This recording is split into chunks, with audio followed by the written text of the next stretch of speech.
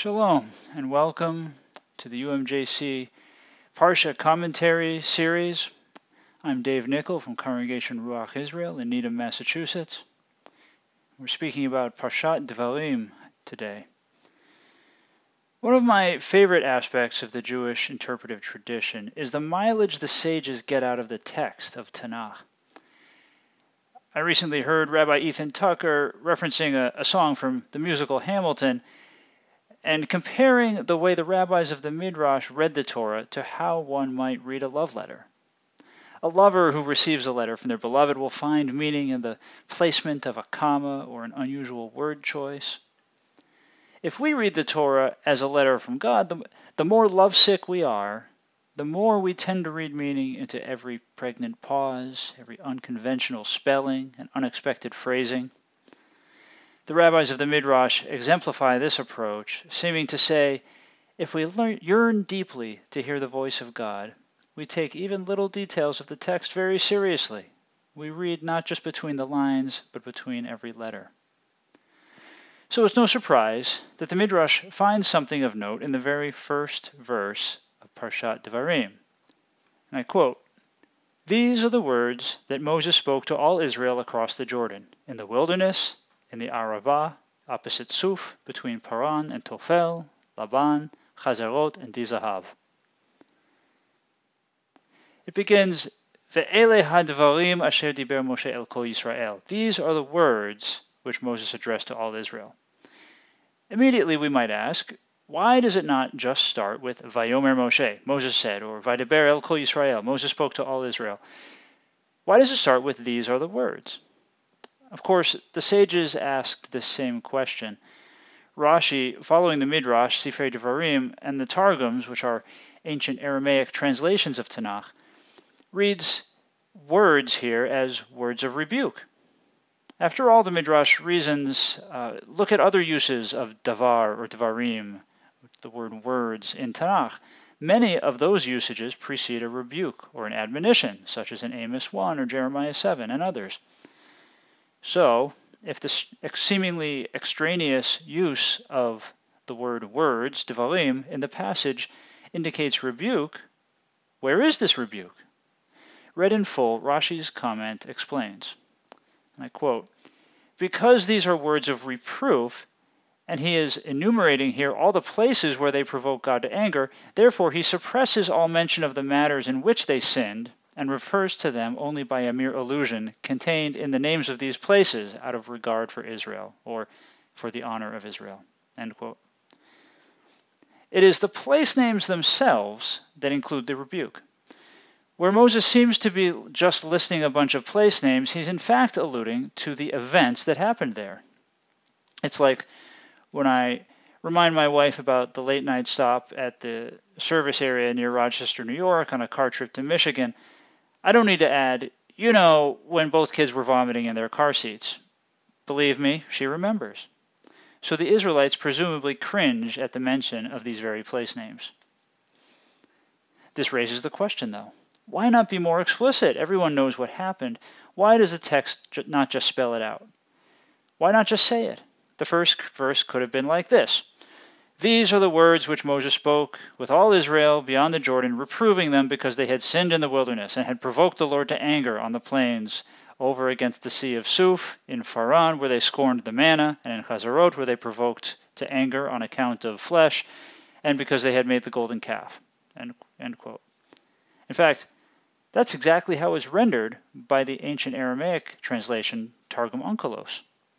However, the text of Torah itself is much more subtle, not mentioning these specific events at all, just the places. I propose two reasons that Moses might be circumspect with respect to Israel's sins in the wilderness. First, the dignity of humans, the dignity of every person, is a central Jewish value. Conversely, public humiliation is a very serious offense. The Talmud underscores the seriousness by stating that anyone who humiliates another in public, it is as though he were spilling blood. Quoted above, Rashi attributes this circumspection, this subtlety, to God's concern for Israel's honor or glory. This leads us to ask why God is so concerned about Israel's honor. Certainly human dignity is important according to the Talmud. Guarding the dignity of another takes precedence even over the observance of a prohibition in the Torah, according to the Talmud, according to Tractate Barachot.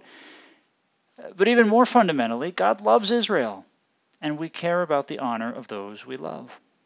When Israel was a youth, I loved him, and out of Egypt I called my son. Hosea 11:1. The second reason is more practical. This speech from Moses isn't about dwelling on the past. The sins of Israel aren't decisive enough to fracture the relationship. No, Israel has a mission, a shlichut, something to accomplish. Just a few verses later, God tells the people that it's time to get moving. You have stayed long enough at this mountain. Turn, journey on. It's been 40 years, and it's not the time for rehashing old arguments or bringing up failures of the past. That would be a distraction from the task at hand. We can learn lessons from both of these reasons. First, if you love someone, honor them, even at your own expense. Get in the habit of safeguarding others' honor and reputation. The starting point for this is being in touch with your own infinite value.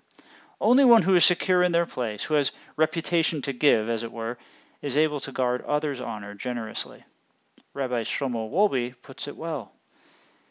And I quote, "The beginning of all individual work is specifically the experience of man's exaltedness.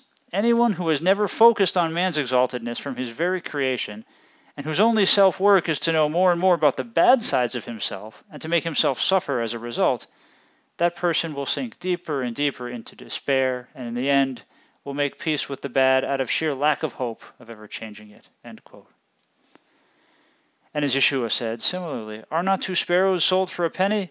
Yet not one of them shall fall to the ground apart from your Father's consent, but even the hairs of your head are all numbered. So do not fear, you are worth more than many sparrows." End quote.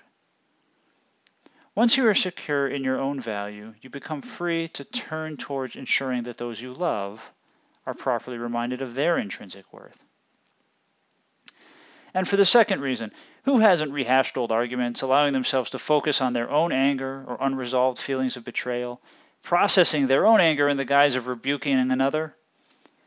There's always this temptation when you're in an argument to reach into the bag and bring out old offenses, recycling these weapons that were once used to hurt you and hurling them back at their original owner. But to do so is rarely helpful.